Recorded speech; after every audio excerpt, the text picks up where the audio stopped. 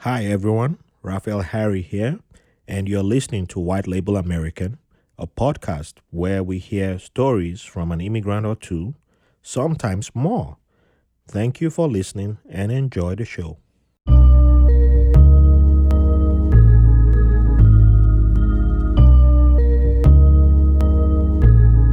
Welcome to another episode of White Label American. Thank you all for joining us today.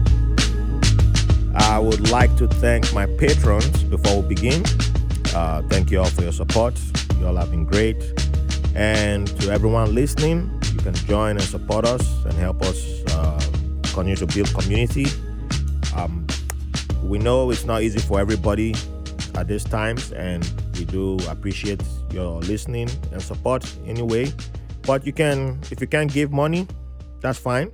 You can give your likes, you can give your subscription, you can give sharing, and most importantly, you can give us 5 stars and a great review on iTunes and other podcast platforms. I'm an independent podcaster competing in a world full of giant podcasters. So help a brother move up and push us up the ladder. All right. So with that being said, let's go to today's guests. I have a very, very, very, very, very special episode. It's never been done before. I have two guests in the house. And we've had two guests before, but we've never had two guests like this. So it's a super episode. I know you're thinking, are you thinking like, is it a husband and wife? Or is it two wives? Or is it brother and sister? No, wrong. All that's wrong. I have, you can say two sisters. They're cousins. So they're sisters at the same time. But it's we're going across the pond again.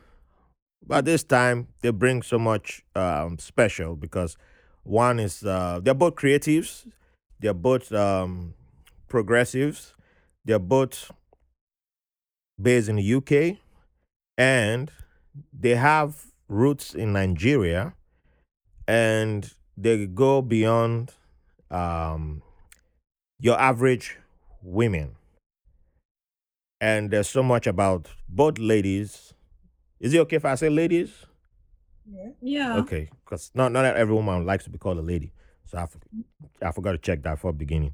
But not every they go beyond the average lady, and they are people who I can't wait to have this conversation with because you have audio files in there. You have feminists, you have progressives, you have entrepreneurs, you have skeptics when it comes to religion. We have everything here. So without much being said, I welcome Amaka Abara and Jennifer Ann Stodell. Welcome to White Label American. Thank you for having us. Oh, see, drum roll. I told you guys this is going to be fantastic. If you don't hype yourself, who will hype you? So, So where shall we begin? Let's begin. Let's go back to the very beginning. All right. Place of birth. Where were you born and what was childhood like? So who would like to go first? I was born in Emekuku, in Owerri. Woo. I grew up in Owerri, and part of my life also was in Port Harcourt. No, So, that's why we're connected. That's why that vibe was just there. Because you know, Pitakwa people, it's just natural. We know ourselves. yeah, half of my life was in Port Harcourt. The other half was in Owerri. Then before I moved to UK. So yeah, Jenny. okay, let me begin for myself. I was born in Aba, in Abia Hey. State. Then, a few years later, moved to Port Harcourt, and I did my whole primary school, my whole secondary school up to SS3. Moved back to Aba. Then I was in my second year of Abia State University, and then moved to the UK with my family. Mm. And I have been here ever since. Well, yeah. Well, All right. yeah. So, uh, where in Port Harcourt did you guys stay in? So I grew up in Waterlines. Ah. Yeah. Um, it was how do I say, we weren't really allowed to like go out and stuff, so I didn't really explore Port Harcourt the way that I would have really really really loved to, Mm-hmm. somewhere you grew up in primary secondary school, Yeah. and like you don't really know most of the area, and you hear of places, but like I went to Port Harcourt when January, and I could not recognize anywhere. Everything's changed. Obviously, that's normal, but it's just the fact that when people mention places in Port Harcourt, except is the route to and from church, I don't really know, and school, Harcourt that much, which is a shame, but Yeah. oh well, what it is. Yeah. So me mostly was in Obibo. We call it like, but in Port Harcourt terms it's Oyibo.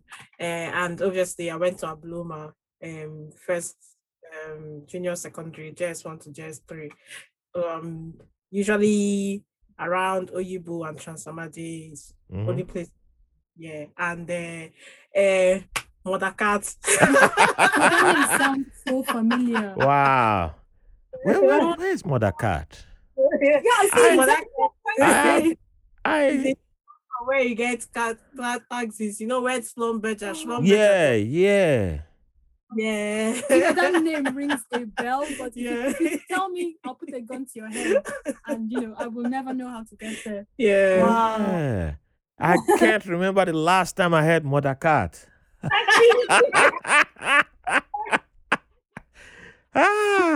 Wow.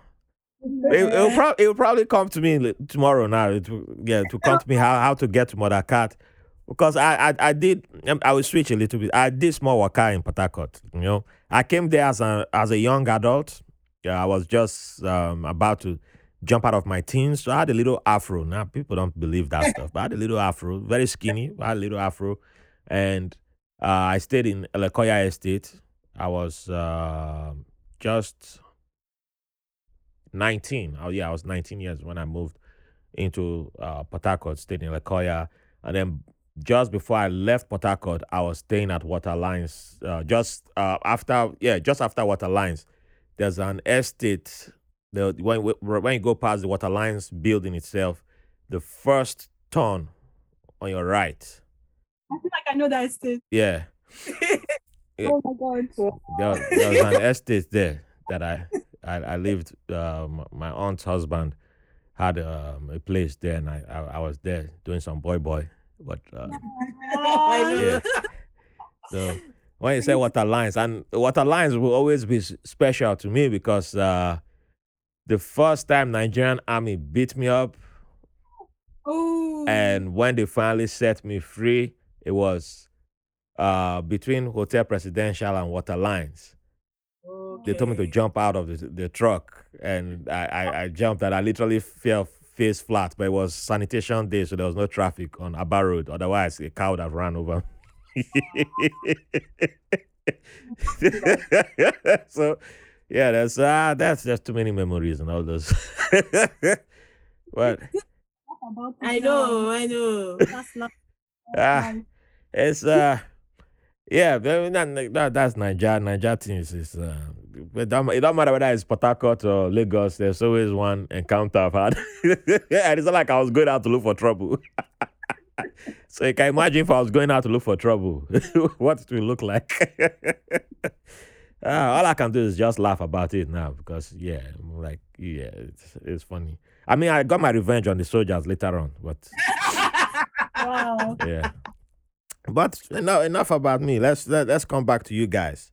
So, before I go to the next question, I have to ask. I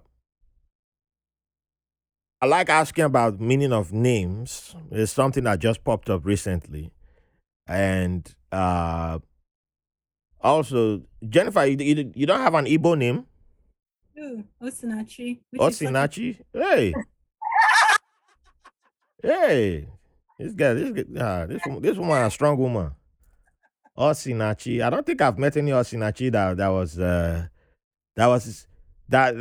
you just have to cut cap for them. You say this one is you just salute. Osinachi. You don't. I don't think. Yeah, you don't play with Osinachi. You just. Is Oga Osinachi, so you okay. Yeah, the name rhymes. Oga Osinachi. Okay. Okay. So, you know the meaning of Osinachi? Yes. Comes from God. It comes from God. Okay. And Amaka? Yeah, Amaka is Chiamaka. God is beautiful. God is beautiful. All our names always have God in there. Even my John name, nothing supersedes God. When Lifer. It's always God. God, like, wait, how much God owe you now? My daughter is the only one without God in her name. Her name is Ebi Mary, a good woman. I say, don't do. There's enough God in this house. I mean, God done for us with all the. So, childhood. Going back to childhood. Where does your favorite childhood memory come from? I would say mine comes from playing with my friends and learning about the universe from my dad. So, in which city? Port Harcourt. I had to be Pitaqua. My childhood memories, mostly from Port Harcourt. Okay. Yeah. I'll say it's basically it's just the same thing, playing with the friends. There's this game we used to call dodging ball. I don't know if you guys, you be in a circle, and then you have two opposite teams, and one you obviously you throw the coin, whoever team excuse me, whatever team picks it, the person from the team comes in the middle, and then you start throwing ball back and forth, and then the person will dodge it. Then if the ball touches the person has gone. Is that dodgeball? Yeah, dodgeball. And then the other person will come. So that's every time I've tried to recreate it was so much fun. I don't think I've... that does sound fun to me though. I would have tried the hardest not to play that game. When you're laughing, no, the ball did not touch it, don't you? I bet you will never play that again as an adult. Yeah. Maybe you will, I don't know. It's so it's oh gosh. When we used to have competition on Saturdays, right? Saturdays, all the children, where we grew up in the compound, there is 3 or 4 story buildings. Everybody lived there. So we used to have the competition where you come and watch the back of the pot, and all the households just put their pot. What? The person that has the shiniest buy. I think the adults were using you guys. Upon they'll say, because it was such a competition, every week we used to figure out what was the best. They'll say you take eggshell and you grind it and mix it with omo. We'll try it, and then some people say, oh, we better. They say take pawpaw leaf, grind it. We'll take pawpaw leaf. They were giving us different. We just kept trying and trying the best method so our pot could be the shiniest. The adults had the best love. Yeah. Yeah. It took this long to figure it out. Okay, so what method was the best method? I think the best method was the eggshell one. Okay. When you get eggshell, you grind it and make it is so fine. Then you mix it with the blue omo, and then once you wash it, wow, yeah. Wow. I wish someone had told me that. I don't think boys got that message in Benin City and Jos. We're gonna take sand and scrub it. That's it. I don't even know who came up with that. In it, so ruin the pot. Yeah, used to ruin the pot. Yeah. So we had to use that one. I guess that explains the pots that got ruined. It's not. There's a statute of limitations has passed, so nobody can claim I owe them pots now. Oh my god! You can't sue anybody now. They can't sue me. It's too late. Statute of limitation. I'm protected by the law. So I was going to ask favorite Nigerian city. Should I guess? Lagos. Lagos. What? Yeah. I don't have a favorite Nigerian city. It's Lagos for me. Hey. When I've been in Lagos, and then now I've been, ever since I've gone and come back, I've been to Enugu, I've been to and then I've been to Jos. So I've been to Abuja as well. I was born in Jos. Okay. But Jos is not. It's no longer the type of Jos I was born in. Since I left, it just they couldn't keep up the standard. Very chill. People there are kind. I'm very of nice. course. Have you met me? People there are very kind, but I think for me it's just Lagos. I think probably it's because of my personality. So it's gra. Lagos is gra. Yeah, so I kind of like enjoy the host. But even though when they see me, they know I'm ready. I'll give you an example. Like when both of us travel, like all the time once we get into cab.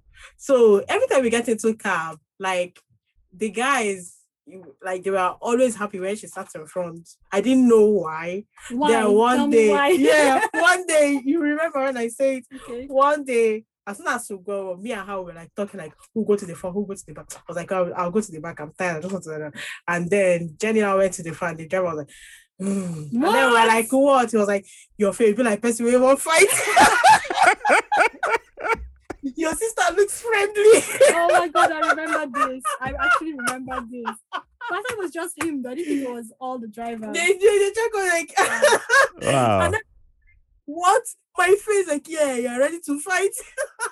I do remember this, but maybe you're imagining that it's all the other drivers. I think it was probably just him. No, it's different because remember, as soon as we go back, like some drivers call her back later and tell her you're so polite. Oh my God. Yeah, so you're such a nice rider. I'm like, what is it? So I think I don't know. I think it's probably because I have more rapport with them because I'm at the front and you're at the back chilling with yourself. They say it from my face already. Even at the airport, they asked me if I was in the military. Yes. Like they asked me if I was I was like, no, like because of how I was doing, like packing my things, like I just you see, you have adopted the whole Lagos gra. It's like action film. If you're going, like they would want to scam you and they want to like. But have you ever heard of this saying that back in the days, like when you come to Lagos, that as soon as you see the three Epe masquerades, that once you drive up there and you're driving into Lagos and you see those three masquerades, the statues, and you breathe the air there. It's like your demeanor is different. Like if you don't get it, if you don't switch immediately, nothing for you. Your JJC because they can decode you. Lagosians will just decode you. But if you can breathe that air immediately and switch into a Lagosian, they can't decode you. So it's like me. As soon as I see that, let's go. So when they try that, I'll be like a rabbit, and then when they try, I say, look here. Yeah, I don't get your time. I don't get your time. If you try, if you want to go find you where you want me to go. You go find you reach your house. They say, this one. It be those people. For tell us now. No, we don't want fight. My brother, they just change. They're like, we're looking at you that you were simple and nice and all this. Like, Meanwhile, I don't even have any strength. I haven't eaten for like 2 days.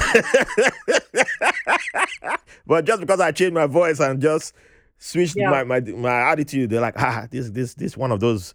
He's speaking Warri pidgin. These Warri people, they can fight you to the end of the world. Because Nigerians, that's the only language they understand is aggression, and that is so sad. And it's just sad. Like I am such a calm, peaceful person, and I don't look for anybody's trouble. But I think like I give people the benefit of the doubt because I feel like not everybody's the same. Doesn't matter what happens. And it's like when someone. Okay, once I was trying to get my bag out of from the boot, and this guy was trying to help me, and I said to him, "It's fine. I've got it under control. Don't worry. I don't need your help. Thank you." Very nice way. I don't know if he heard me because my voice is a bit low. So I said, "Okay, let me just increase my volume a little bit, just so maybe he didn't hear me the first time." I said it again. I said, "Oh, guys, fine. Don't worry. Leave my stuff. It's fine." So I managed to get it out, and he was still trying to drag my luggage with me. I had to switch it up for him. And this guy was like, "Calm down now. It's not that serious. What is it?" I said to him, "That's the only language you understand. I was telling you gingerly, like, it's fine. I don't need your help. Why are you trying to force it?" And he was like, go, this kind of thing. And I was like, I didn't even care because I understood that's just them. That's the only language they understand is aggression. And when you now become aggressive towards them, it's like, oh, this little girl. It's your fault. The victim blaming begins. Exactly. And I just kind of tune it out and I'm like, that's just them and their way. I just get to understand their way and I just leave it for them.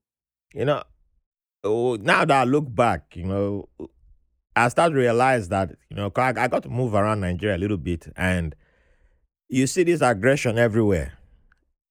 And we don't realize how, even those of us who were thinking that we were immune to it, we start to adopt it. Exactly. And we start to apply it in the way we even talk and the way we act. And so, like, when I was in Ibadan, was when I started driving, and I used to be sent to the, I've forgotten where this market is. Aleshiloye, I think it's Aleshiloye was called. It was the largest fabric market in West Africa, to go Wow. buy fabrics for my guardian, who was a fashion designer, and I'll become good at pricing. That's where I learned negotiations. But even it didn't matter if you were male or female walking around that market. They pulled you into stores. They would just drag you, like, Yeah. come check it out. And I'm like, I don't even, none of the fabrics here. I don't need anything. But it was always worse for women. It don't matter if you were married, if you were pregnant, if you were, the smaller you were, the better for them. They literally drag you into the store, and that will cause that falls into sexual assault. A lot of it was sexual assault. And when the woman will storm out, that's when you start hearing this stuck up, Yeah, exactly. this stuck up bitch. Look at her. Yeah. You're not happy that I even paid you attention, that kind of thing. And when I look back to when I started using that language of, look at this girl, she's stuck up. I paid you attention, like, stuck up. I started Yeah. saying that way. Was it because of the woman didn't give me attention, or like I came and approached you, hey, hi, and the woman, I don't want to talk to you. And So I'm like, oh, look at you, you're so stuck up. I thought she's a stuck up bitch. And then, but I started adopt because I didn't like being pulled. I didn't like the way those guys. I'm like, hey, I have the person I buy from. Don't touch me. They won't agree. They'll still try to pull me. So, like, it took me a while to figure out that I don't have to, because I was doing the thing of dressing nice, looking fly, and then they start ripping my clothes, and I'll get really mad. But I can't fight them because they're all in the union there. So you don't want to try and fight them. So I started wearing this. I'll bring a different shirt that I'll wear in there, that shirt that can get dirty and all that. But with time, I was turning into them too. Only that I wasn't the guy grabbing the women. But in other ways, I will go, like, put myself in your face, like, hey, I want to talk to you. And if the woman says, can you give my space? I'm like, you're not happy that I even came to talk to you? There are guys pulling a woman into the room, pulling a woman into their house. I'm not pulling you into my house. I just want to talk to you. You should give me that minute. And then I start using that language of, you're stuck up. Look at you. Get out here. You're not even beautiful. Yeah. And then, and I'm like, yeah, we all, the whole aggressive culture that we have towards women, is part of it. You see it is so prevalent everywhere. Like, even in Port Harcourt, there was a girl, a woman. I won't say girl because I was a young adult then. There was a woman I used to go chase in, back then. Yeah, I did my walkabout when it came to women. Yeah. She had a stall in the market, night market, in I think it was Rumola. Yeah, it was Rumola. And I'll go there. But I got to a stage I realized that she just wanted me around. She didn't want to date me, but she just wanted me around. She liked my company. okay. But when I'll be going home with her, I'll be escorting her home. A lot of guys will still be like, "Oh, you don't get boyfriend now. You don't get boyfriend." Now this one, okay, I'm there. They still. It's in front of So, you. but if I wasn't there, what was happening? And You know, but because I wasn't getting my way, I got mad one day and said, I'm not coming anymore. You're not even giving me what I want. So I walk it. But the harassment levels is ridiculous, because I saw it happen to members of my family, but I couldn't the word harassment did not exist. It was never something that we had told. We always saw harassment as, they have to come rip your clothes. If the man doesn't take you into the house or attempts to rape you, that's the only definition that I had been given. So if a man at a stall in the market, drags, it holds my sister and says, "You must come check out my goods. Come check out my goods." And she doesn't.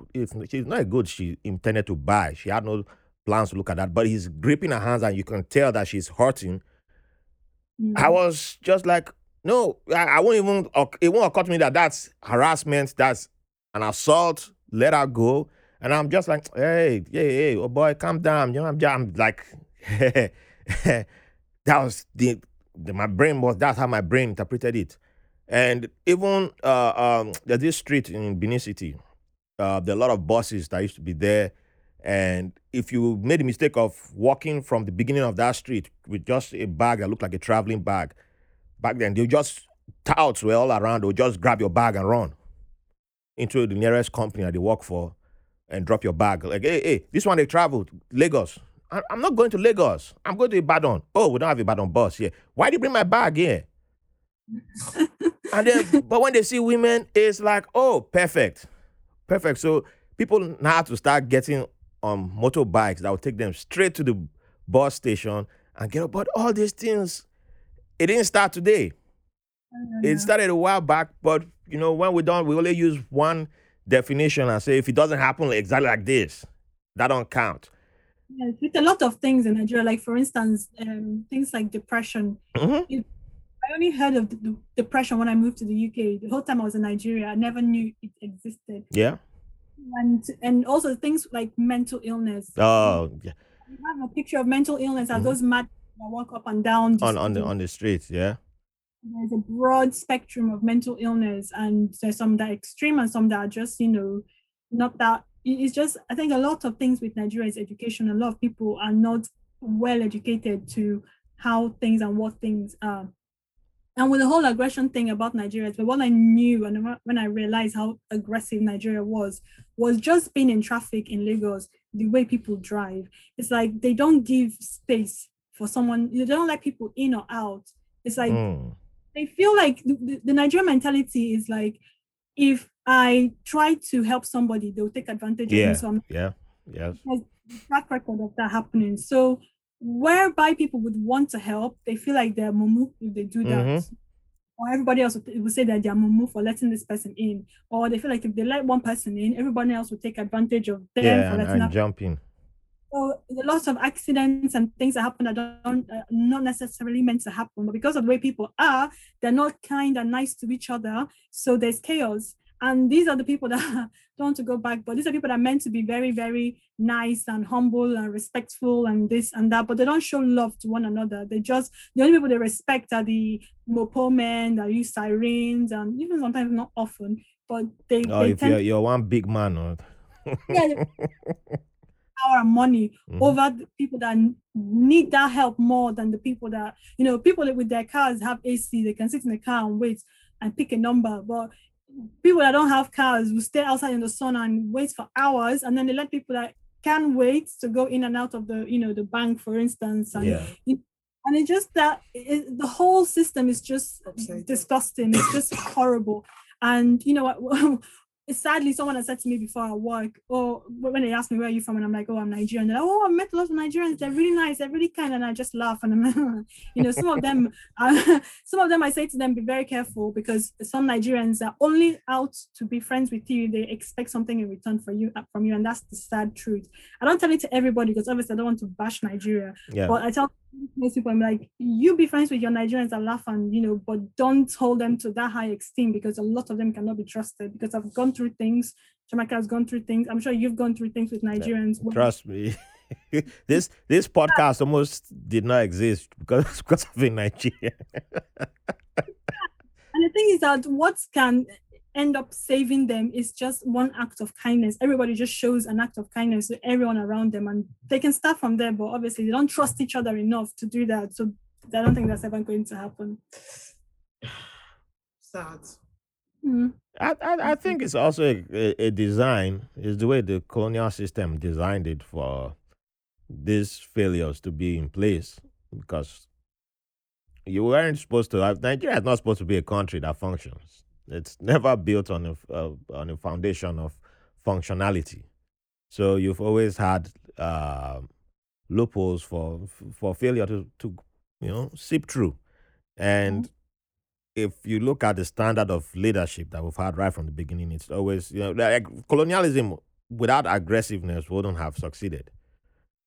And they started laying the foundation for what we have today. And when you have the other day, I was talking to someone on the phone before coming to the studio, and I was trying to tell them that we complain a lot about Buhari, the president being this and that.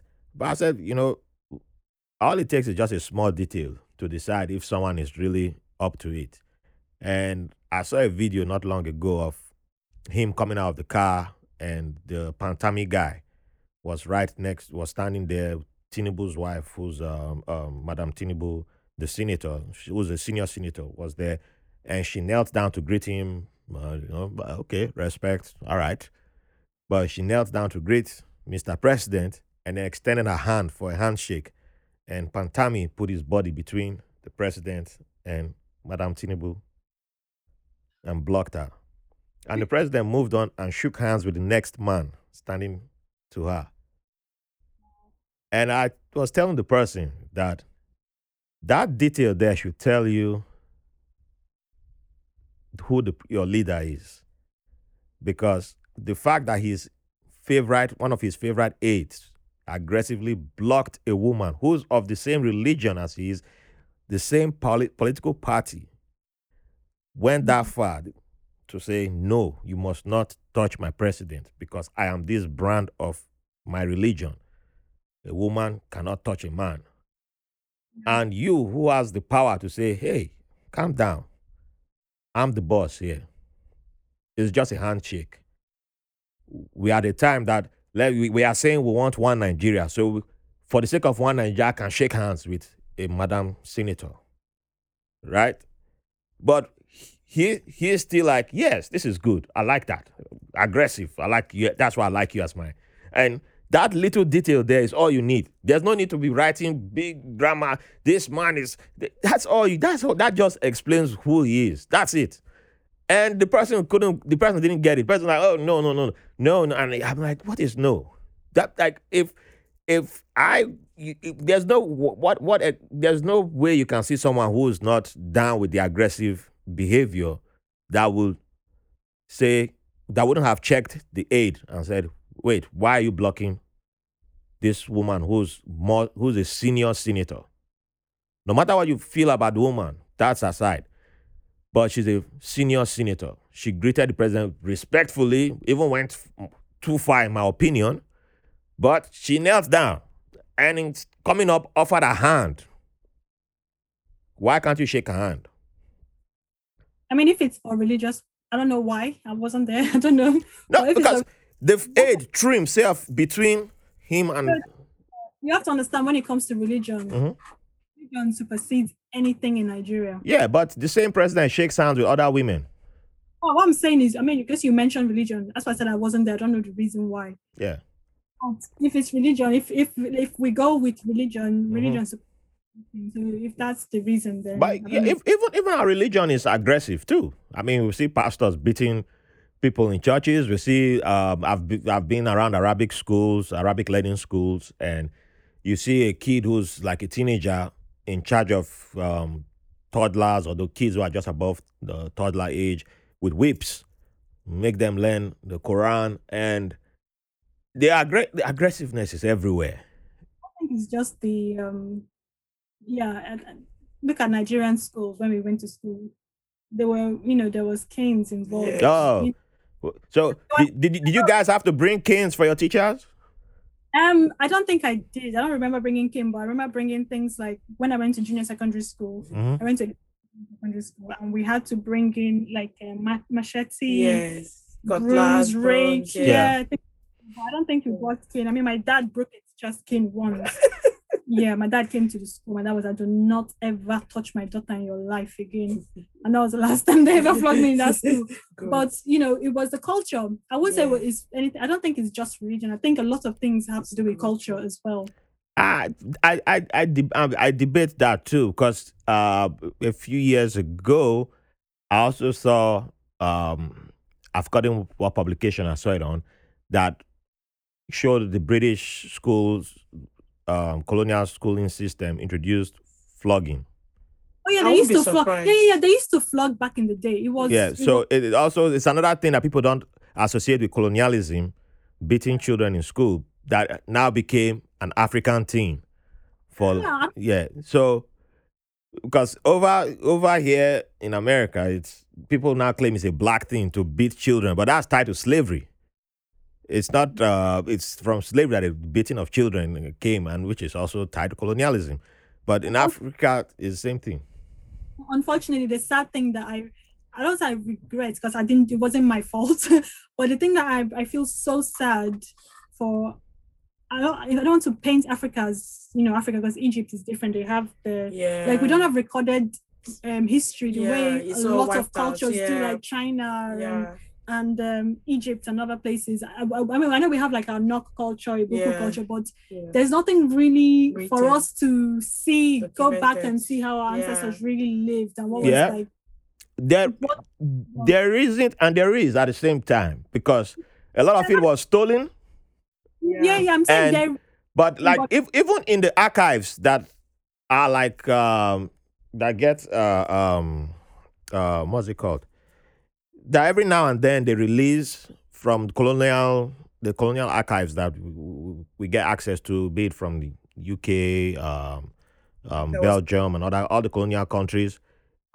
Those that they wrote it down. They admitted to a whole lot of stuff in their notes, and that is where you see like all the things that were denied in our history, in our educational system. Like, it's all written in there. They admitted to it on their own. I'm not saying that we don't have, what I'm saying. No, I get your point, though. I agree with your point. But I'm still saying that even from the written evidence that's around, they also admitted on their own to seeing all these things and seen a whole lot of stuff that we still haven't gotten to, because it's the most of the stuff that I'm aware of is just the stuff that has been published or made known. Let me throw in some controversy there. Okay. You don't have to answer, but do you think it's I don't want to say wise, or do you think it's for our own benefit that for the England and all these other countries to keep hold of our artifacts until a such point when we are ready to take them back?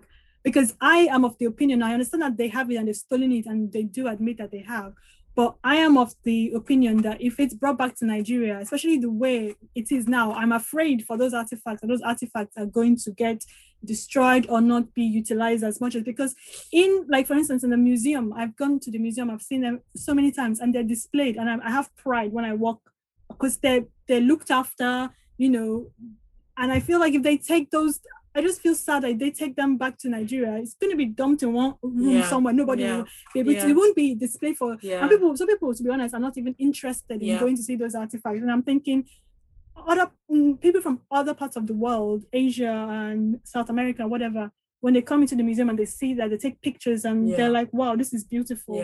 I don't know, what opinion are you of that? We don't have in Nigeria, as it is basically, as a generation, we don't have this history or documenting thing about us. It's literally just coming out recently. And if you see most of them that are in tune with going back, and you see, that's why I say to you, I have a lot of respect for Gen Z. If you see, for example, those videos I show you, it's only Gen Zs that will go and recreate clothing from 90s Hollywood, and they are the ones that are like, okay, patching it up tiny. But when it comes to our own generation, we don't collectively, we don't have that that culture of preservation. Because I remember when I was in primary school, I remember one day in primary school, one of our teachers was like, okay, we want to take you guys on a field trip. Where would you like to go? I suggested going to the museum, and everyone in class laughed at me. I never forget that. And I found it weird because I'd never been abroad at this point. I'd read and seen about museums in movies and books, and I've always, things like that fascinate me, especially things hundreds, thousands, millions of years ago. I'm fascinated by them. So in my head, I was like, the museum I've never been to, let's go. And everyone was laughing, and I'm like, why would you not? And I think this is a lot of, not everybody in Nigeria, but this is the mentality. People have other things to worry about. I have a different take on that, though, because let me. My take is this: if you never make the museum something that people should go see in a city, why would people go see it? Sorry? Like if it's not, the museum is not built. No, it's not a matter of not built. I'll give you an example. So my primary school was in Benin City. Primary and junior secondary was in Benin City. And I did not know how historic Benin City was. I had an idea because of some social science mention of the terracotta, the knock. No, it's terracotta. And, I've gotten that part of Benin City where they make the bronze art.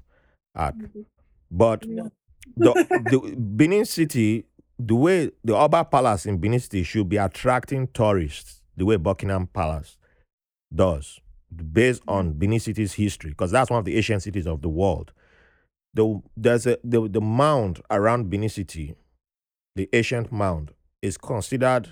There was a time, I know I saw it in Guinness Book of Records. It was considered the third longest wall around the city. I heard something like that, like Wall of China. Wall of China is number one, and the Adrian Wall was number two, and Benin City was number three. And nobody knew. It wasn't something that was celebrated. It wasn't something that was, and people were throwing trash on it. It got to that stage, people started throwing trash on it because it had no value to people. Now, there's something also about why it became valueless to the people, because you have weakened the institution of the Oba of Benin. That comes from colonialism, because that ransacking of Oba Ovoroamen, you can't allow another Oba rise up that will challenge the British Empire. By the time independence happens, military takes over. Military is not going to allow any other person step up to them. And guess who trained all the military? Like Buhari. Buhari was trained by colonial officers. Don't forget that. But Nigeria's military, the person in charge at the time of independence was a British officer. All that so colonialism is still has a huge, Nigeria's police, all that it has a huge impact. All the guys who've led Nigeria from independence are all they're literally going by that playbook. And this guys, it's like you have people always begging, like, hey, we need to have federalism for a reason, because if you have real federalism, Edo State can say, we don't have oil like Bayelsa or Rivers, but we have a lot of history. We can make something out of this history and people can come and visit. The same artifacts that are in the UK were existing in these places before they came and stole it. So how were they existing?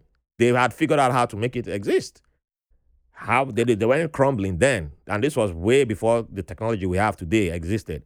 So Benin people can handle it. They know how to take care of it. They've done it in the past.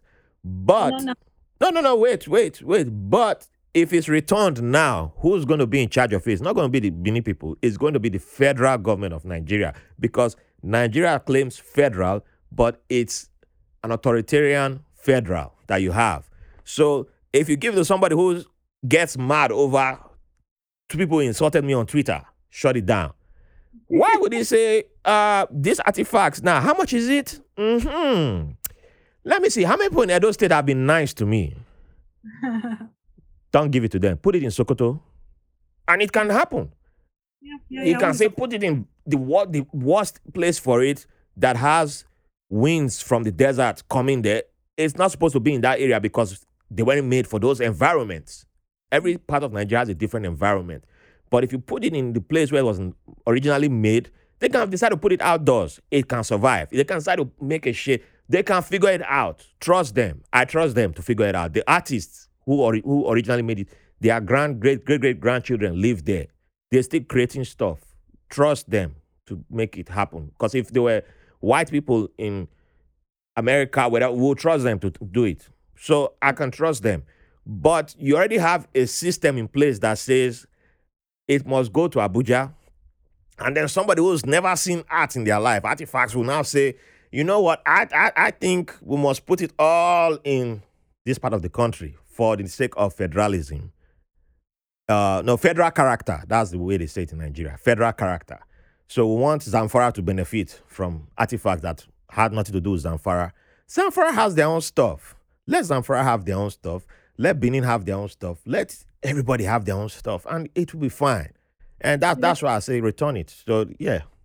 You're contradicting what you're saying. How? Because when they do return it, it's not really going to benefit anybody, and it end up causing more conflict than it should. Also, the thing is that even though, say, I'm happy for it to be returned, even if it stays in Abuja, I'm happy.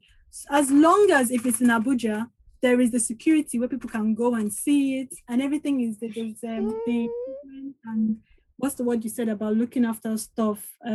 So basically, I don't care where it is in Nigeria. If they want to, I care. No. I'm saying the way Nigeria is, it's going to be one kind. If nothing goes straight forward, preservation, that's the word. Yeah. So if it comes to the fact of, okay, let's have it, the British or whatever, they're happy and willing to give it back to Nigeria. Okay, give it back to us. But what the point I'm trying to make is, if it comes back to us, even if it's going to be in Ajegunle, as long as it is safe and that people can come in and appreciate it, and it's going to be preserved, and it's going to, then let the people from that area be in charge of it. That's all. What I'm saying is, look at the state of our country. Do you think anything? Look at Denzia, whatever her name is, her jury. Yeah. They can't even look after or protect. We won't even say a penny from that. Is it these precious artifacts? Well, that is completely different from the artifacts. That's not the same thing. Denziani is not representing Ijaw culture. That is not the same. What I'm trying to say is, I don't think they are mature enough. I don't want to be insulting to Nigerians or to Nigeria. The honest truth is, if you bring such artifact that is precious and priceless to Nigeria, I think right now is the right time. I know it's like when you have a child, they say let your child grow, just leave your child will find their way and whatever.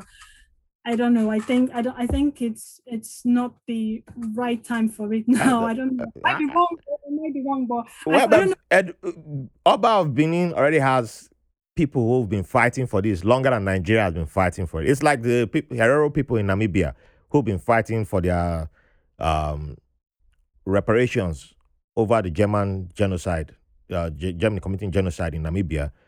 That's why they refused the package Germany offered and the apology, because Namibia accepted a different package from what they are fighting for.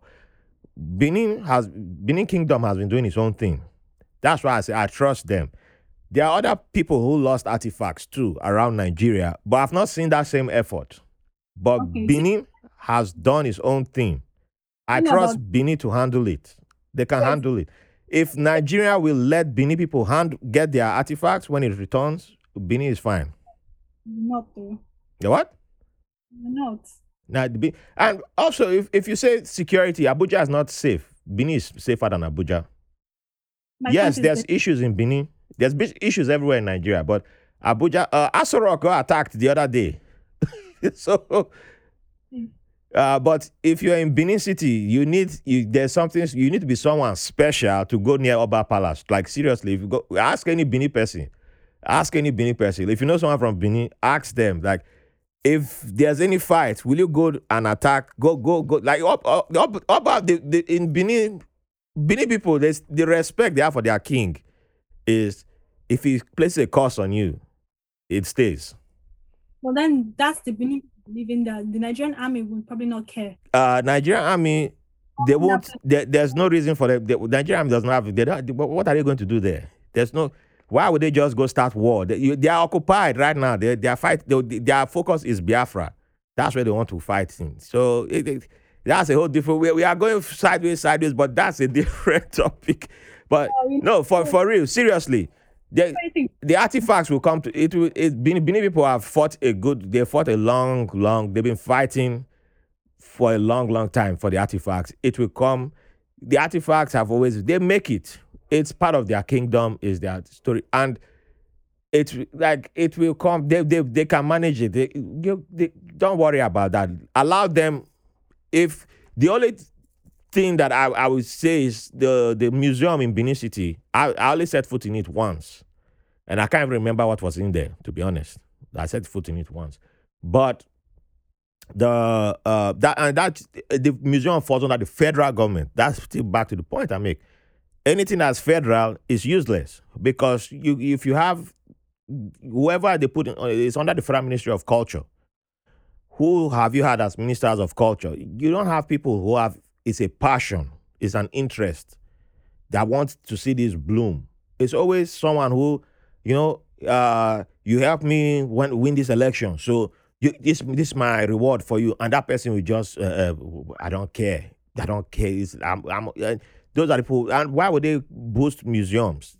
National Theatre in Lagos, has that place not, if Whiskey didn't shoot his video and Burna Boy, they didn't shoot video outside there. Well, when they shot their video, you saw bushes everywhere. That place used to be an old, huge tourist attraction. But that doesn't mean that there are places that they can't survive if you practice true federalism. So if you don't want to practice federalism, that's fine. There's many people already have their own plan to beat that, which is give us our artifacts. They can put it in their Oba Palace. They have their way. They can advertise it. They can show it. And I believe that they have enough sons and daughters around the world who have seen things and be like, we can make this happen. They still have, part of Oba Palace is made of red clay. The Benin soil is considered red clay, red soil. That alone can draw people. The mold is made of red soil. It draws, you can market it, but if you leave it to federal government and you have people who are like, it's not my part of the country, why would I make this attractive? I want people to only come to my part of the country. I only want to sell one part. Then that will be where we are. But to be honest, I still don't believe Nigeria will exist in a few years too. That's another thing for me. But we have to move on. We've spent enough time on this artifact. But before we move on, we shall take a quick break, and then we jump into some quick fire topics, which shall involve your arrival in the UK, and then fun topics that shall include food, music, and more. Hi everyone, your host Raphael Harry here. I can't believe we've gone past our 1-year anniversary of doing White Label American. I've had the privilege of speaking with some amazing people, sharing their modern day immigrant stories. And you've allowed this Nigerian immigrant to share parts of his immigrant journey through this podcast. Also, one of my goals of this podcast is breaking down artificial walls that keep people from getting to understand each other. Based on your wonderful feedback over the last year, I think we have done a decent job in breaking down some of those walls. We would like to continue and expand on this mission, but we need your help. I've had an amazing time creating and producing episodes for this show largely on my own. We have a lot of ideas for new and exciting content to expand upon the mission, but we need direct support from you, our listener, which is why we have created a White Label American Patreon page where you can make a one-time donation or become a sustaining contributor, where you can get access to exclusive content, help me interview upcoming guests by submitting questions, and even have the chance to sit down with me for a one-on-one conversation, either virtually or in studio. So if this podcast means something to you, and if you really love this show, think about becoming a sustaining contributor and donating by going to patreon.com/whitelabelamericanpod. Thanks for listening and for the privilege of your company. All right. So welcome back, and thanks for staying with us. So we've done a lot of, went into the artifacts world, and yeah, I've talked about a lot of arts on this podcast too, because I've had artists from Liberia and Puerto Rico amongst the guests on this podcast, and we've also talked about reparations of artworks. So don't think that it's only I do think about that a lot. So it's coming from a good place. Well, I love such conversations, though. But let's get back to two of you. I don't know. People don't want to hear my opinion, to be honest. My opinion. People don't like my opinion. It's like they're gonna report me to Buhari. Like, yeah, we got this guy in Brooklyn. You need to go get him. Send DSS. So, um, did you, who left Nigeria first? I did. Okay, and when you left, Jennifer, Mhm. um, what led to you leaving Nigeria, and what was your first culture shock in the UK? Okay, so it was mostly Nigeria things. My dad was like, "Okay, I'm done now. Need to go." So yeah, so we all like moved, and yeah, we all moved back to the UK. And culture shock for me was a few things, but one of them was because in Nigeria, when you're walking on the street, you see your elders, you greet them. So I was walking on the street and I saw this old man and I said, "Good afternoon." And he just looked at me like I'd fallen from the sky. I was Hmm. like, oh, I felt so insulted and so offended. But I later got to understand the, I think it's a London thing. I don't think it's the whole of the UK. It's just a London thing. Okay.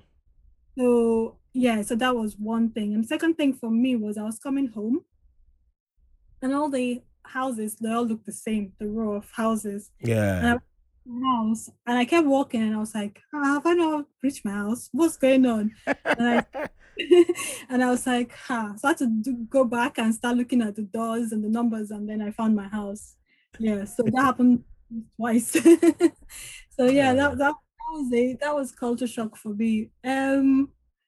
Yeah, I don't think I don't remember now. I'm sure there was a lot of things. Like first time I saw snow, that was quite exciting. To come out and see the snow was fun. I was like, oh, okay, so this is the snow. Yeah. So, um, well, for me as well was not having friends. I mm, think I was lucky that I have a big family, so there's like loads of us, so we could talk to each other and we all live together. But outside of that, yeah. I didn't have any friends. I didn't Mm, know anybody else apart from my cousins, who all my cousins on my dad's side are all grown up. They're all yeah. older. So they all got their lives and kids and whatnot, and they all live far away. Mm, So it wasn't until I started working that I made friends from work. And then when I went to college, I met people and then I went to uni. But leading up to that, I didn't have any friends. And coming from Nigeria, where everybody's your friend, like your mm-hmm. neighbor, your Yeah. people you don't know are your acquaintances. I just didn't know anybody. So yeah, that was yeah. And the weather as well for me was like you come out and it's sunny and you're like, okay, I'm going out. And then by the time you come back in the evening, you're shivering because the weather has done, changed so drastically. And you were like, sun has now become, so yeah, going out with the jacket every time, even if it's sunny, just in case, or a sweater or something.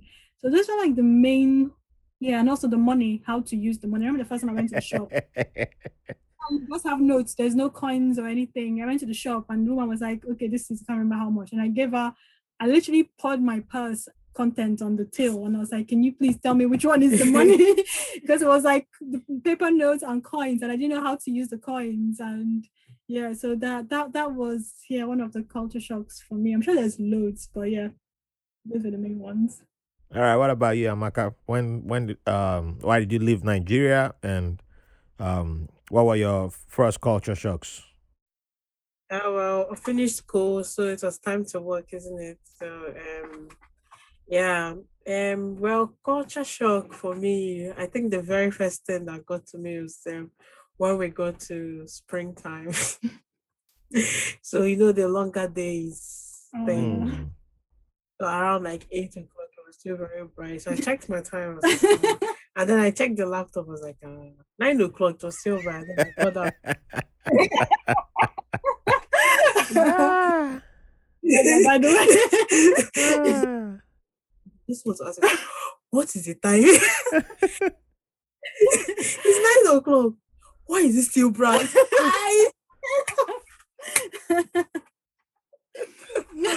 So, oh God, your first time, okay. See what happens. Like during summer, blah blah blah. And I was like, oh, so now once anyone comes from Nigeria, I'll just be looking at them waiting. What's it like? You still break your arm? Oh mama.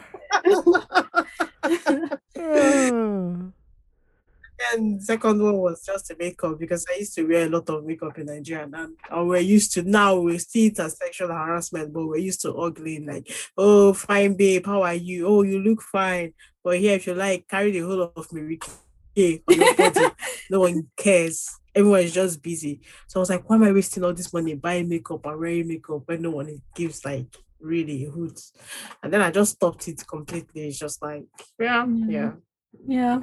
I think another culture shock was the fact that people don't really pay much attention to what they wear. I mean, during the day, it's different when it's time for clubbing. Yeah. And people dressed up, but on a normal day-to-day thing, like now it's summer, people wear flip-flops, bathroom slippers, shorts. Like, no one cares. No one cares about your appearance. Yeah. It's not. Compared to Nigeria, no one really cares. Yeah. Like I can go like a mess. No one cares. You just go get your stuff done, like boom, boom, boom, go to the shops, run errands, do everything, and just come back. Like it's very comfortable. Yeah, no one cares.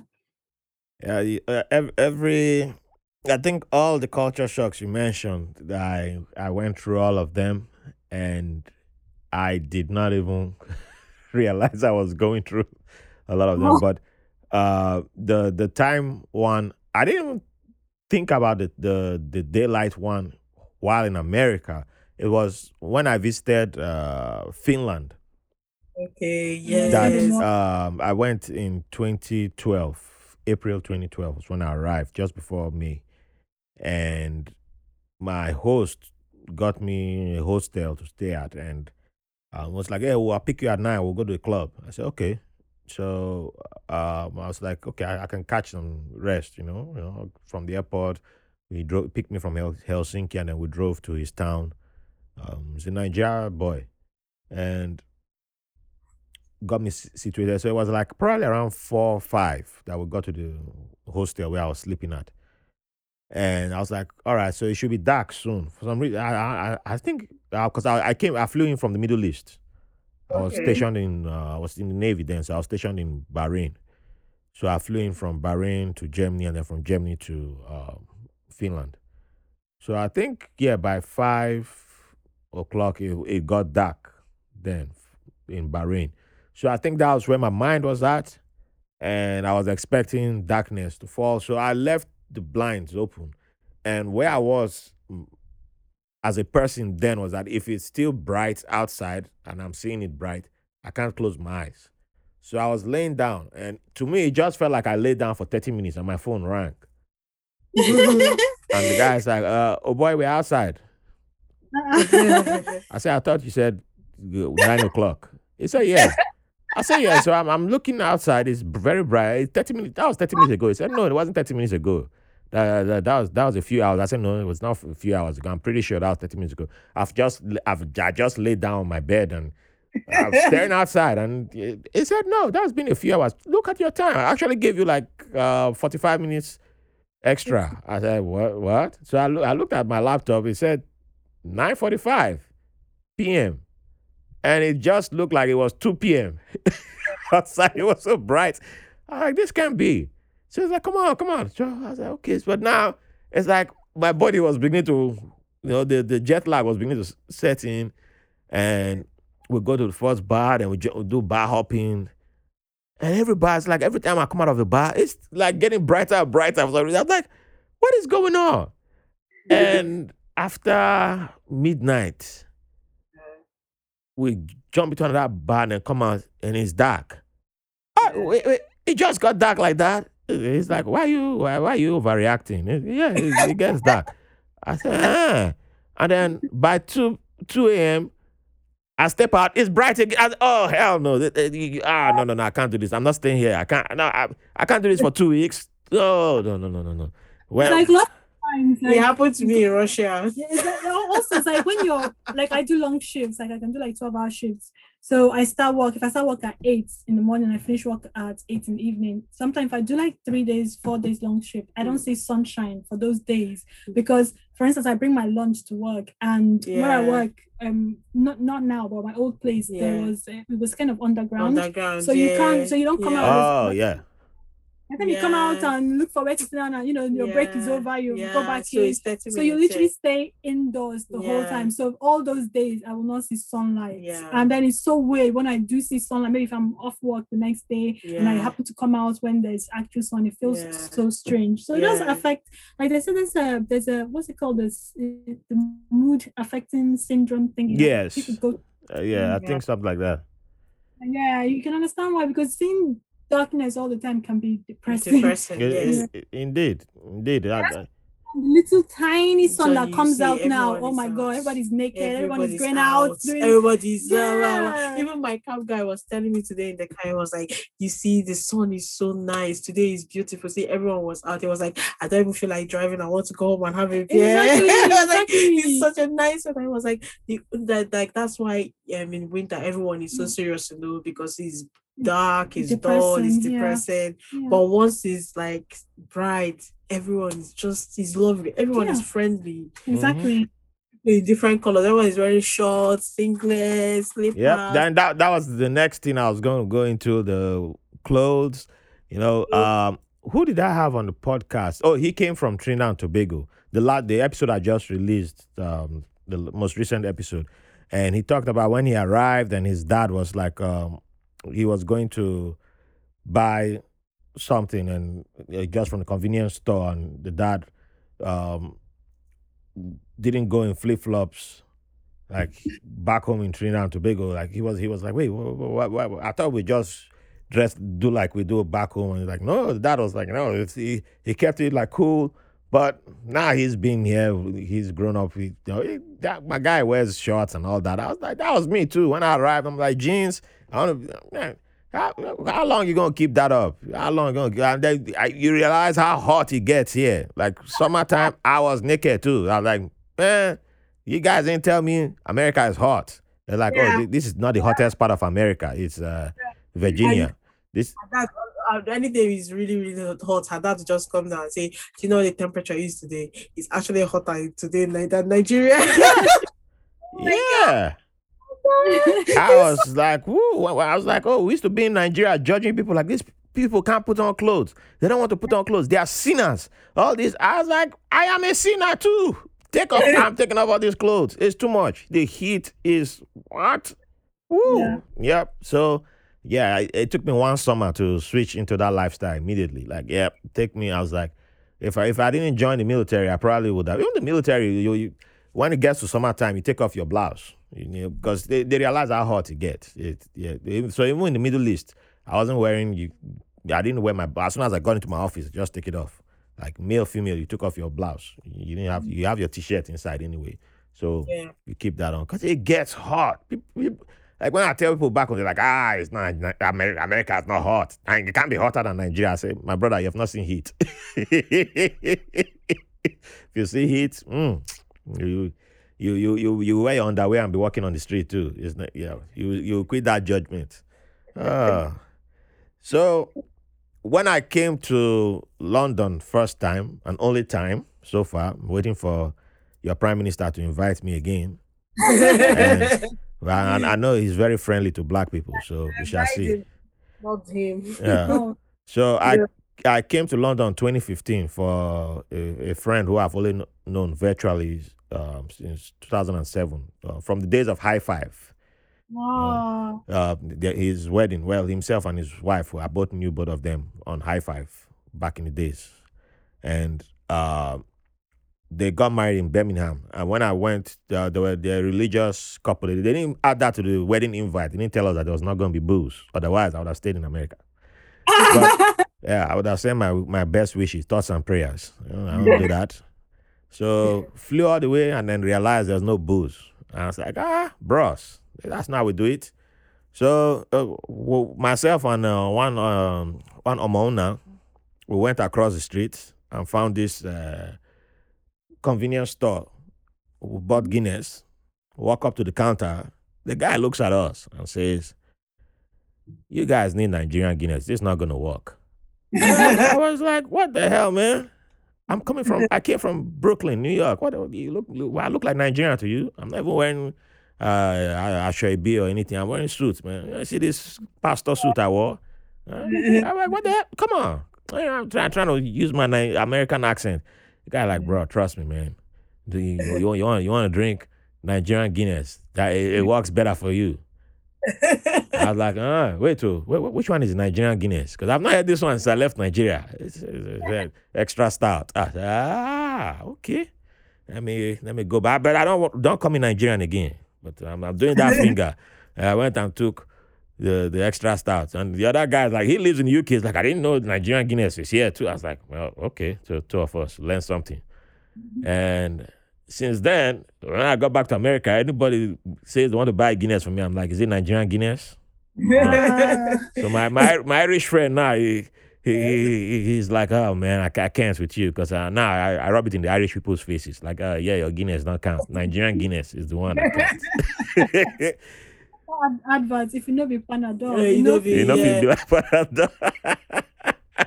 Yeah. So when if I were to come to London now, what will be the food, the cuisine that you guys will say I must try? I know people like to say fish and chips, but I'm not a fish and chips person. Yeah, must it be British or English? I'll leave that up to you. I don't know. We can try because for me, I will just take you to some chicken and chip shop, give you some hot wings. I have full disclosure. I've eaten food from almost everywhere. There are many countries I haven't eaten from, but from almost everywhere, which means the popular countries I've eaten their food already. All right. I don't know. Maybe if you're looking for I don't know about the Scottish or Welsh or Irish cuisine. I'm just saying, if I'm coming to London now, someone because of that wedding, it was a Delta guy marrying a Yoruba girl. I stayed in their house, so they fed me good Nigerian food. So, but I have not really experienced London eating. So, based on you two now, if I'm saying, okay, I'm coming to London now, I want to eat London eating. What would you guys say? Okay, you must eat this to say you've been to London. London eating is mostly Indian and Caribbean and a bit of Chinese, but obviously that can be left for debate because the Chinese people swear by everything that's what we are eating here is trash. It's not Chinese. So I'm not going. So it's like the way American Chinese is Americanized. So yours is also okay. I can't say this. No. I'll leave that. So I'll tell you Indian. I'll tell you Caribbean. I think I cook myself. I don't tend to eat out. I don't tend to go to restaurants unless it's someone's party or someone's birthday. I'm not really. That's a smart move. It's just, number one, I can't be bothered to make that effort to go out because that entails getting dressed and I'm not ready for that life. So I mostly cook my food and I eat depending on how I feel. Like I could be in a Korean mood this week. I can be in an Italian mood next week. And so, not to say. Wait, what is your favorite to cook then? Your favorite go-to? Indomie noodles. Hey, yeah. This thing. It's Jennifer. Now, wow. I have it always in the house. I don't even believe anyone should say they are cook. I cooked and what do you cook? I cook Indomie noodles. I'm like, get out, go out, bye, go out. Recipe is called loaded Indomie. If you make it, I'll send you the link. Loaded Indomie. If you make this Indomie, it's like a balance. It has like carrots, mixed vegetables. If you're a prawn person, can put prawns. If you're a chicken person, diced chicken. That is Indomie. Oh, you make it like you make it like jollof and you fry it. Hey. It's not Indomie of back in the day. No, this Indomie is special. Packaging. If you eat it. I'm still in Sufferhead Indomie. That's the one that's still in my mind. Sufferhead Indomies. If you're a hot dog person, it's hot dogs. It's so nice. Yeah. No, I'm not hot dog. I'm not. I don't know. For my daughter's sake, I would try hot dog with her. But I will just don't tell her so that she won't go and ask for hot dog. If you come to London, it'll depend on my mood or where I am in the Well, food. if I come to London, please don't cook Indomie for me. Cook better thing, I beg. I wasn't planning to anyways. Maybe you make ones instead. Okay. So I'm gonna be running out of time soon, but I have to jump into some topics quickly. Um, you both have a lot of creativity in you. Trust me, you do. And whether you've owned it or not, I own it on your behalf. But um, so Amaka, I'll start with Amaka first. Amaka, you also do something in the music space, both in the UK and Nigeria. And by creating, by working in the music space, how do you deal with the whole Nigerian factor when it comes to creating? You begin. Yeah. Oh my Give me god. another 2 hours for this. Oh my god. Oh my god. Okay. I'm just going to say to you that's why I said I started behaving like them, because if you are very calm and you speak to them like very politely, and they just say like, who is this JJC? And everyone around you. So I was explaining to him that the day that boy, the manager of the place, because we had the show, we just finished the show last year, so we paid for a place in advance, and unfortunately for us, the people they had received like an offer, a bit better offer, and then they kicked us out of the venue. They didn't, with no place, Almost no like replacement. 2 2 days days to the so event. to the actual event. Did they even offer you a refund? They gave us a refund, but that came like weeks later. But I mean, What? Oh my goodness. fires and all this stuff. And this boy was lying. He had to tell us like, oh, that they received a shutdown order from the government, and Yeah. Some things haven't changed. I see. so it's like all these small lies, like lies here and there. So well, I think that's at the point he kept going around, and Jenny was losing her patience, and Jenny was like, oh nah, and the guy was like, where are you from? And Jenny was like, I'm from Imo State. The guy was like, oh, and she was like, oh, what? It's like she was waiting for him, because he kept like going round and round. He was not straight. He, at the point, he kept us there and disappeared for hours. This is somebody we're supposed to be having last minute discussions, taking on our boss, finishing touches with. Wow. Eventually we did find a place last minute relationship. So I would say it's all about networking. Network, build relationships, cultivate friendships, make sure it's symbiotic. Everything in Nigeria now is transactional. Yeah. So make sure you just have something you're offering, something you're bringing to the table, be it experience, be it your contacts, be it anything that you can offer. It's just we are big on networking. That's the thing. It's a bit fun, but it's the hard work is in there, because those people, like I promise you, they'll frustrate your life. They make you want to do something to somebody. So how do you stay positive with all the drama? Just the feedback, especially just the passion. Mostly it's passion driven, and then you look at the people you are working with. For example, there was a day I got so frustrated, but at the end of the rehearsals, the boys in the band were like, okay, Amaka, come and perform today. Yeah. So because I was so angry, I was shouting the whole day. But then they saw, so it's like the people you're working with is the energy. And then you have something to offer. And then at the end of the show, even Jenny came and gave me a high five. So it's like it was good. The feedback, what you get after, the passion, and the people you're working with, especially the people you're working with. If you find a good team, yes, it's gold in Nigeria. Good team, reliable people. Very hard to find, and when you have them, just hold them. Oh, I agree with that. Second that.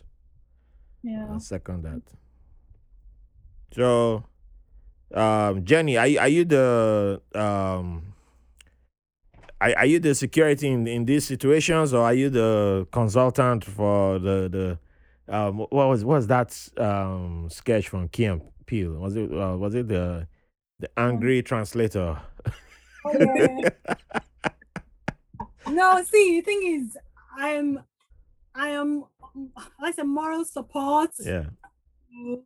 the one that tries to see if I can hold things together when it's trying to fall apart, and try to Mm. be the voice of reason, and just try to be like, I don't want to say guardian angel because that's a bit too much, but like someone who's there to, make sure that, at least people are trying to not take the piss.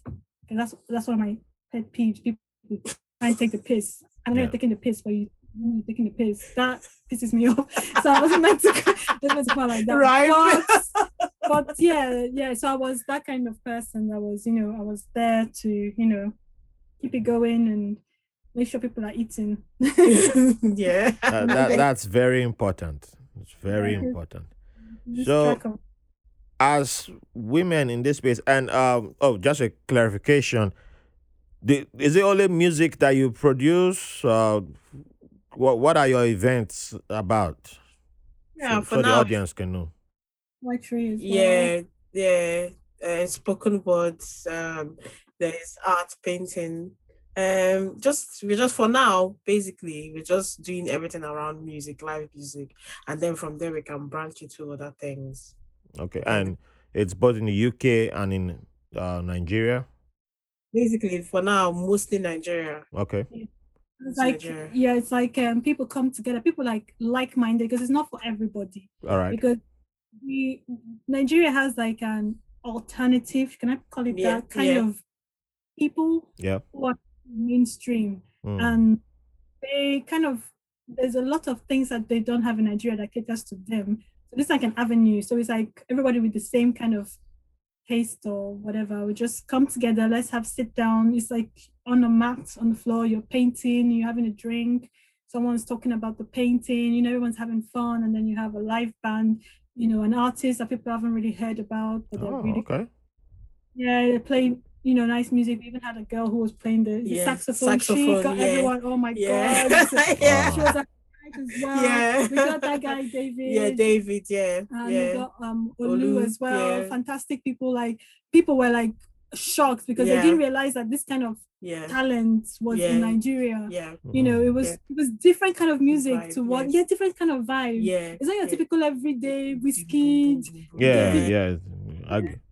And it was so nice, and and everyone had fun at the end of the day. It was just that's what keeps you on. When they say, please, we didn't know this kind of thing happened, can you come back, do it again? We love it. Like, come back, thank you for giving us a show or something like that. Yeah, because even the place where we hired the venue, when we approached them about doing this, they were like, "What is this?" It was that kind of vibe. We take it seriously, but at the end of the show, they called Chamaka. They were like, "Whoa, can we do this again for Valentine's Day?" Obviously, we're not going to be in the country, so we couldn't do it. But these are people that were looking at us like, "Oh, we're just hiring their venue. What do?" But then they came and they wanted to be involved. They were like, "We need to do." What did you say? Every 3 months. 3 months or so. It was like, because we did this in December. It was like he would like a Valentine one for. And we didn't even think of Valentine's. No, and it was not. We're even thinking maybe next December. But the guy was like, and people coming up to us and they were like, "This is really good," and it's a good concept. So it's something that if it picks up in Nigeria, it's something. I mean, it doesn't have to be, oh my god, this is this. It's just something for people to just sit down and have a drink and chill. It's something different. A community that you're creating. Like people have their salsa dance classes, and so this is just something different, just to chill. I like that. Came in together, and it was something because people painted things, and then they had to swap their paintings and say what you want person and explain your painting, and people had fun. There were even some little kids there as well that had fun with their parents. It was so family friendly too. Wow. It was really, really lovely. It was nice. Yeah, I hope you guys continue and it continues to grow and expand. Yeah. Lovely. Anytime you have another event, let me know. I'll share it on my platform. I don't know who will see it, but I will share it.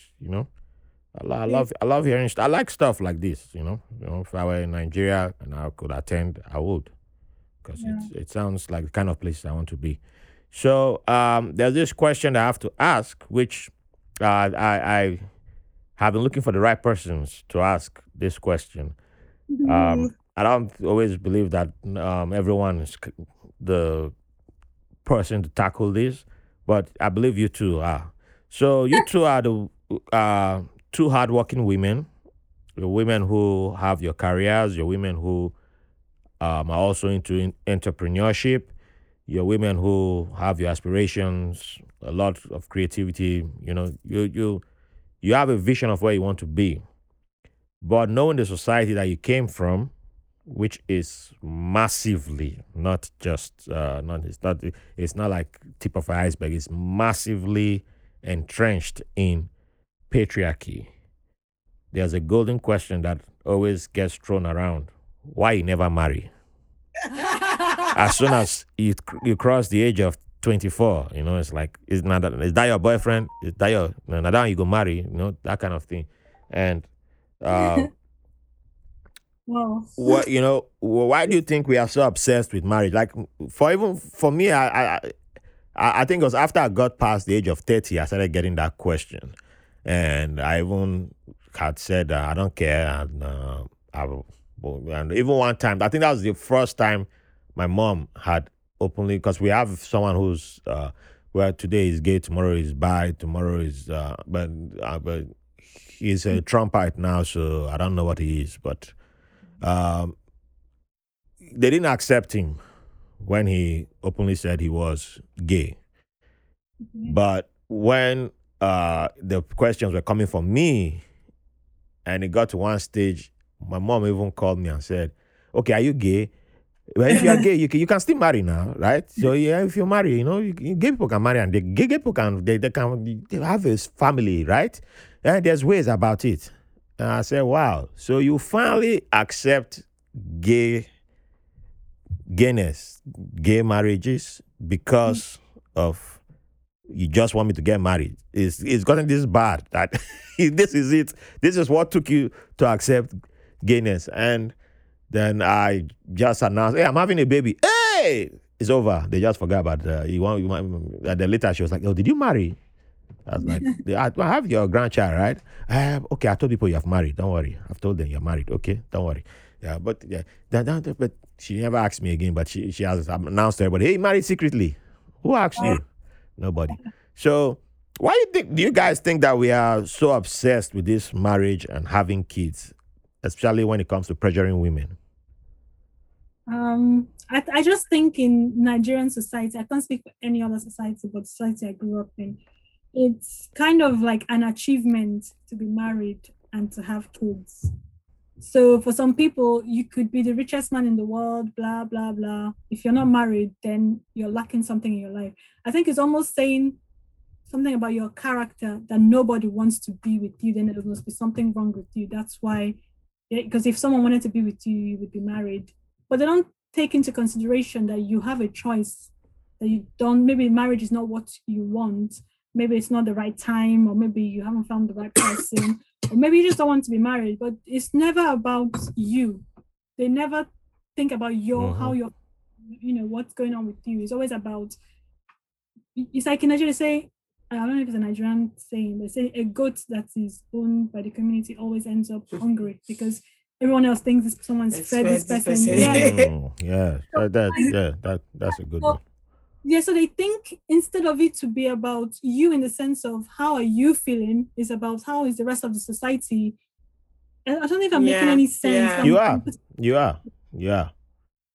So it's more about the society and more about them. It's all about them than you. It's about how they how your family, your community, or that girl in that family should never marry you, her sister don't marry, something must be wrong with her, so something must be wrong with them.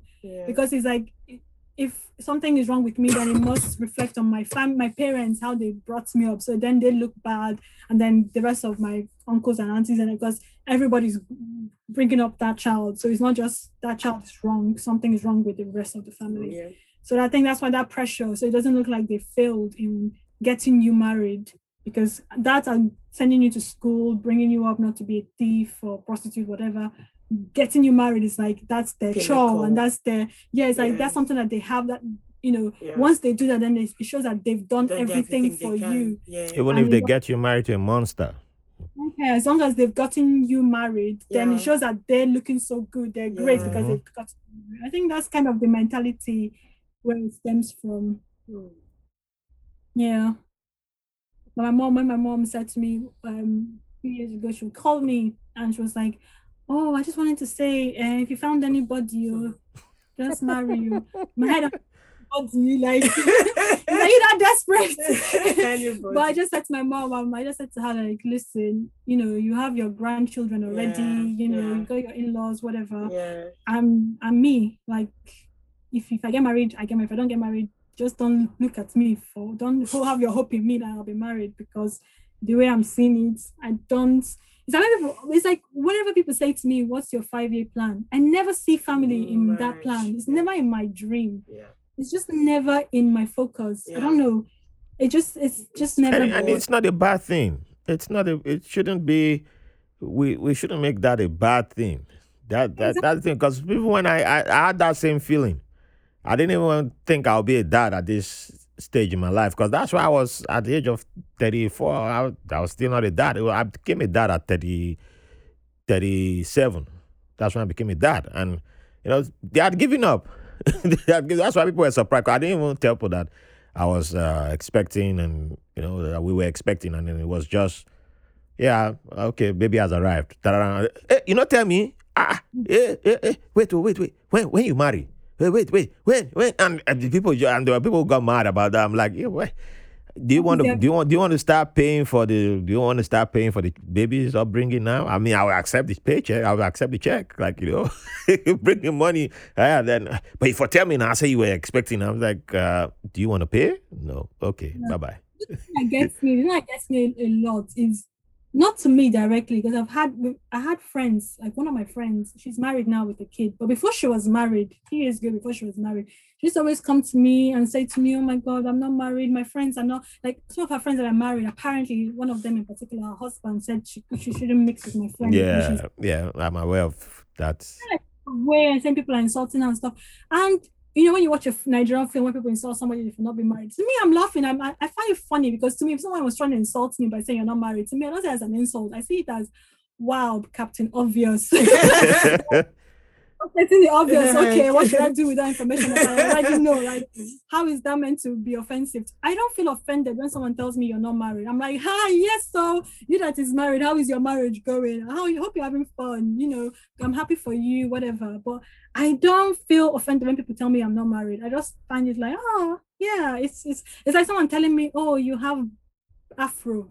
Yeah, I have afro. It does nothing to me. It doesn't make me sad. It doesn't make me upset or anything, because in my head, marriage is not. It's just not in my. It's not in my focus. But it's not the all. It's not the end all. It's okay. You got married, so it's like there are people who were like, "Oh, you're finally having a child. Hey, guess what? Your life gonna be miserable now." I said, "So that's why you had a child." So, and then you had another child after you had the one you had. Oh, no, that's not why. Oh, so why is that the first thing like you told me? I'm just welcoming you to the club. Oh, so you hate your children? Oh no, I'm just telling you your life will change. When you think I didn't know that my life will change? So why is that the first thing you came to tell me? But you're gonna buy a gun now, right? I'm like, why would I buy a gun? Well, because they didn't know I was having what I was having. We didn't know. I said, well, when baby comes, ask my madam, do you want to know what we're having? She said no. I said, okay, but we're both gonna love the child, right? Yes, fine. Okay, so boy or girl or twins, whatever. But we knew it wasn't twins. But I said, it doesn't matter what the gender is. We'll love the child. That's the most important thing. And there were people who were like, oh, you're gonna buy a gun. If it's a girl, you're gonna buy a gun, right? Because if a boy comes to the house, I said, the baby is not gonna come out as a 16-year-old. So, and even if you come out at 16, why is a gun the first thing that? Why is that? I'm not going to raise my daughter the way I was raised. I'm breaking that cycle. That's the first thing I want. She's going to learn the word no, and I will respect that word. Like right now, she's about to turn 3. If she tickles me, I laugh. If I try to tickle her, and she said, "That's not nice. Don't touch me." I say, oh, sorry, madam. I walk away. There are people who like, your child can talk like that. I say, yes, she can. It's her body. You teach them how to respect. It's her butt. I don't. The only one I have to clean her butt, then yeah, I can overrule you there. But she has to start learning that she owns that territory. It's I have to ask for permission before I. You teach them young. You don't wait till is it when they are 16. You start teaching them. So I have to say no. No, that you have that power. So like teach them. And they're like, but you don't want to buy a gun. You don't want to get. You won't be. Why will I be shooting? Who comes to date? She has to date. But you have to make it where she knows how to pick who. If she will make mistakes. Hopefully, she doesn't make the wrong mistake that will go to the worst type. But you have to. I'll be as transparent as possible with her. That's the thing. And they're like, man, now wow, you don't sound like Nigerian again. Oh. I said, well, I'm an American citizenship too, so so. But suffering, internal suffering. It's all about yeah. You have to be everything else. Yeah. A lot of my classmates, the female ones, there are some of them. They got as soon as they got married, they stopped talking. We can't talk anymore because my husband gets jealous. Like you had male friends before you got married. He knew that. Oh yeah, but as soon as I got married, say I can't text or call my male friends. Oh, yes, friends. Yeah, but I mean, so I'm like, okay, well, that's what you found love with. I mean, I respect that space. I have friends who are women. My woman came into my life, and I introduced her to them. These are some of my coolest friends. My closest friends are women, so you know them. It's not like I'm not going to be doing hiding. Why do I need to go through backyard to talk to my friends? And she has friends who are male. Why will give me your phone? Let me come and check. Who? You talk to a man? What the hell? I love my peace. I love my peace of mind. It's not. I don't have that stress. So then I look at those relationships. I'm like, is this what the marriage is about? Then I should come and join. Hell no. So that's why I tell people like, yeah, don't. If it's me, marriage. The only reason why marriage exists in my book is for tax reasons. That's what I tell people. If you're in the exactly. Western world, that's it. That's the only value for marriage is tax. That's it. It's nothing more. But if you want to go by Nigerian, it's just hey, you don't marry. Okay, my aunt who married the man who was beating her into miscarriages. Nobody in the family still talks about it. How that man first beat her into miscarriages multiple times, and the trauma that woman went through. Now I can look back. It comes back to me. I'm like, yeah, we don't. She will manage now, manage. And we'll talk to him. Talk to him how? That man was a monster. But that's that I must marry and I will not divorce because God said you can't divorce. Oh, that's the one that gets me. Do not divorce him when you should. And then, when the woman dies, witches from village kids. Which witches? Don't stop blaming witches. Witches are living their own life. You went and put the problem on their head. Witches have their time. They don't have time for that. They are living. They are focusing on better things than your miserable marriage. So yeah, I try to dispel that too, and that's why I love seeing women like yourselves who aren't in that trap of like, oh, marriage is the end all. I must find a husband because there's that thing to like when the woman. I also know women who when they got to 27. No husband or no man in sight, then you do the next best thing. I get married to Jesus. Yeah, I am married to Jesus. Start singing that chorus. Go to the church. I say, ay. Hey, it is, as they say, it is well.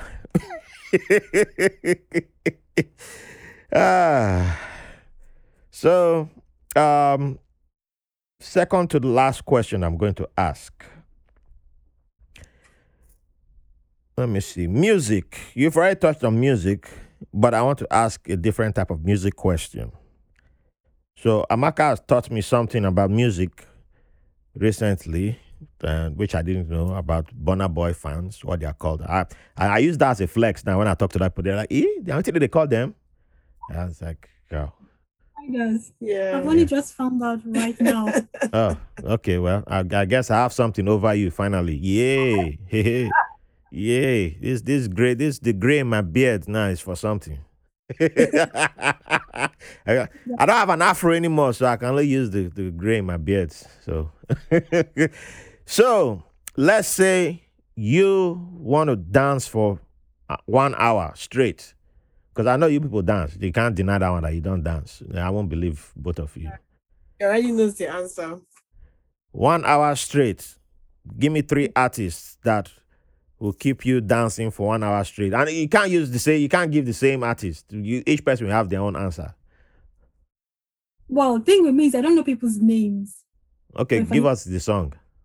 Well, I can tell you like a genre of music. Okay. Oh wow, it's Jennifer. We need to do part 2 for Jennifer only. We'll discuss genre. We'll discuss artifacts. We'll discuss eating. Those just be the 3 topics there. But the thing is, it depends on my mood as well and the time. Because sometimes I'm into things.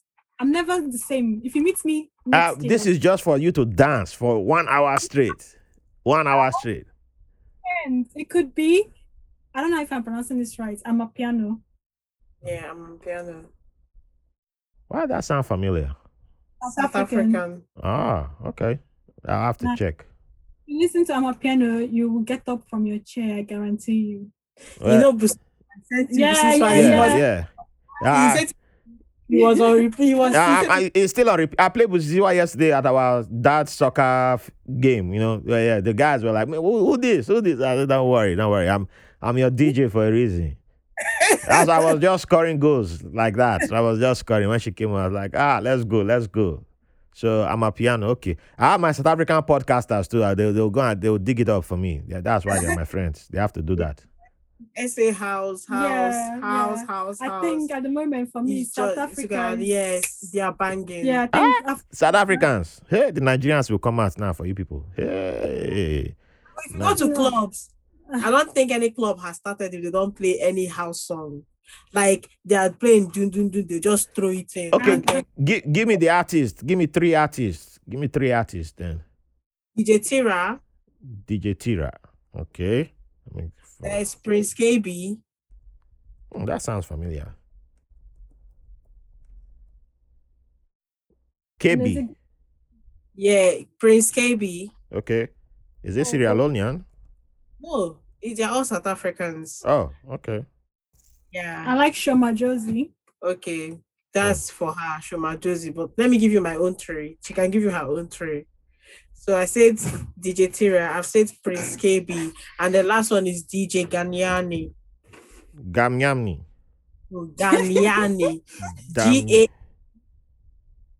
G for God, AN. YIANI. Why? I would have failed that one. That good thing is not for exam. I would have failed miserably. So Amapiano is one of them. Recently I started listening to Compa, which is Haitian. Yes. They got good vibes there. Good vibes. Kizomba is nice as well. And Afrobeats as well. Afrobeats. Wait. Yeah. So wait. That's the technicality. Then we have to bring that technical. I throw the flag. So when people say Afrobeat, me, I'm a purist. Is it the original? Are we doing the real Afrobeat, or are we doing this thing that they call Afrobeat now? Because I call it Nigerian hip hop. Okay, just call Nigerian hip hop. Like if you're looking at Wizkid, Naira Marley, so you're a Malian. Okay, yeah, that's right. I just wanted to say it on. I tiny bit of a Malian myself as well. Okay, so you're both Malians. All right. Yeah. I also like I like listening to Fela. Like YouTube has a lot of Fela playlists and put it on. Like I played it at work once and they were like, What's this music? And I was like, you don't know about Fela? Well, let me play to you. Jennifer trying to start a revolution at work. I'm gonna call your boss, and in fact, I'm just called Boris to like come watch out for this woman. If you ever hear of a revolution in the UK, go straight to Jennifer. She's just gonna start a revolution. That's who started it. You're introducing people to Fela like that. Be careful, be careful. Fela is not for everybody. I like Fela. Like when I went to what's it called, the Shrine, there was this guy that was just in the middle. Femi wasn't playing that day. I don't think there was any. I don't know who was playing. There was. It was live. No, it wasn't Femi that day. I don't know if it was just speaker. We went on a quiet day. Okay. But there was boy who was probably like 16 years old, and he was in the middle. No, he was just on his own. No, he wasn't performing. He was literally on his own, and he was just dancing. I was just watching this boy. The way he was moving, oh my God, I was like, if Fela was here. Yeah. In the end, I had to call him and I had to like just dash him some money, because I was like, oh, this boy just entertained me, even though Femi and his family was not playing, like, happy and well. So Fela music, like, it really does. He has a spirit to it. Fela is spirit now. Fela is spirit. Because once you get into it, it's like you are in a realm, like. If my daughter can respond to it, then it's okay for you to respond. That's who judges the music in my house. When she starts doing the head, you start feeling. I say, okay, yeah, this one you sabi. You're my child. No DNA test required. Yeah. Literally, once Fela is playing, you just get into it. Just boom. Yeah. There's someone I'm looking for. I heard that on BBC Africa podcast once, and I don't know maybe I was doing dishes, so I couldn't write her name down, and then I forgot about the episode, and every time I try to look for that episode, I can't find it, and somehow nobody seems to know who she is. An Egyptian artist who said Fela inspired her music, and Egypt's government banned her album.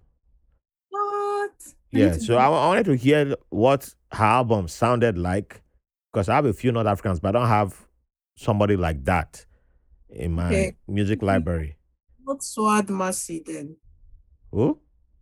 Quad Massey. Quad Massey. Yeah, you send me that one on phone, sure. But is she Egyptian? Algeria. Okay. Algeria. You see, Algeria's I trust Algeria. Yeah, to come true. Zaho, French. Yes, I like her. Zaho, she's nice as well.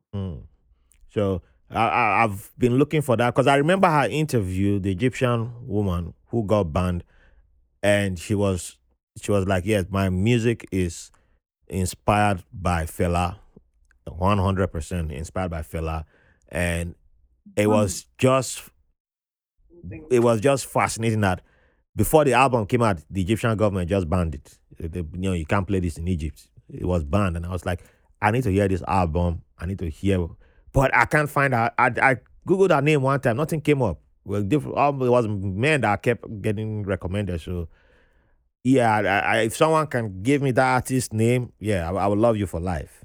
Okay, I'll see if I can find it. All right, please. All right, so final question. Thank you for giving me your time. I couldn't go into a lot more questions because, it was on me. So, but you guys have been fantastic. And Walter here was Josh is my producer, but he's not in the studio today, so Walter is covering for him. And Walter has been enjoying this, so he should have ended the episode like 10 minutes ago, but he let us continue talking. So, final question: What would you like to leave the audience with? It could be your freestyle, could be you performing, but it's just a line that you like to leave the audience with. It could be a sentence, just something you like to leave the audience with. It's all you. Both of you. You do your own thing. Could be from a book that you've read. Could be from a Fela song. Who knows? But from one of your South African songs. Okay. I would say for me, South African song, I'll just say No Rush. No rush. For anything, time always is. No rush. Okay. No rush. Just thing is, in my head, I've got so much to say, but I know there's not time, so I'm just going to say, never say never. Never say never. Never. Just, I like both. Never say never. Awesome. So, do you have anything you'd like to plug in, or if people want to get in touch with you guys, how can that take place? Okay.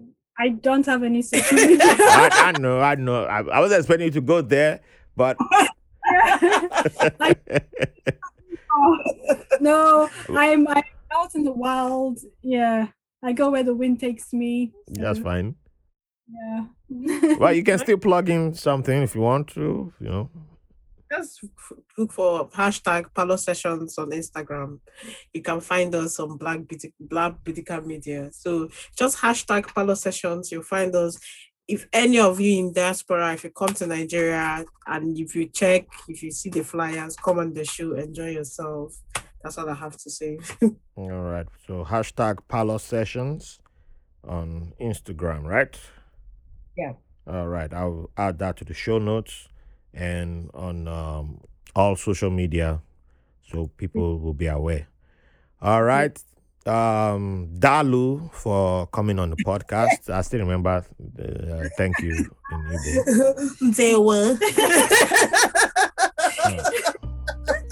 Y'all have too much fun with me. But let's see. All right. So for everyone listening, thank you for the privilege of your company. See you next week. Don't forget to love, like, and share the podcast. And hey, join us on Patreon if you want to.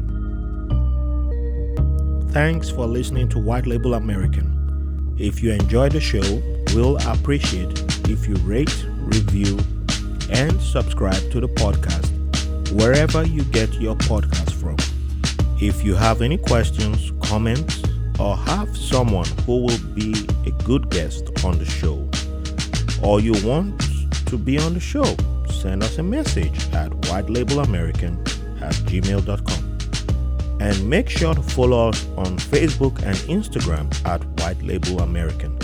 Thank you for your support.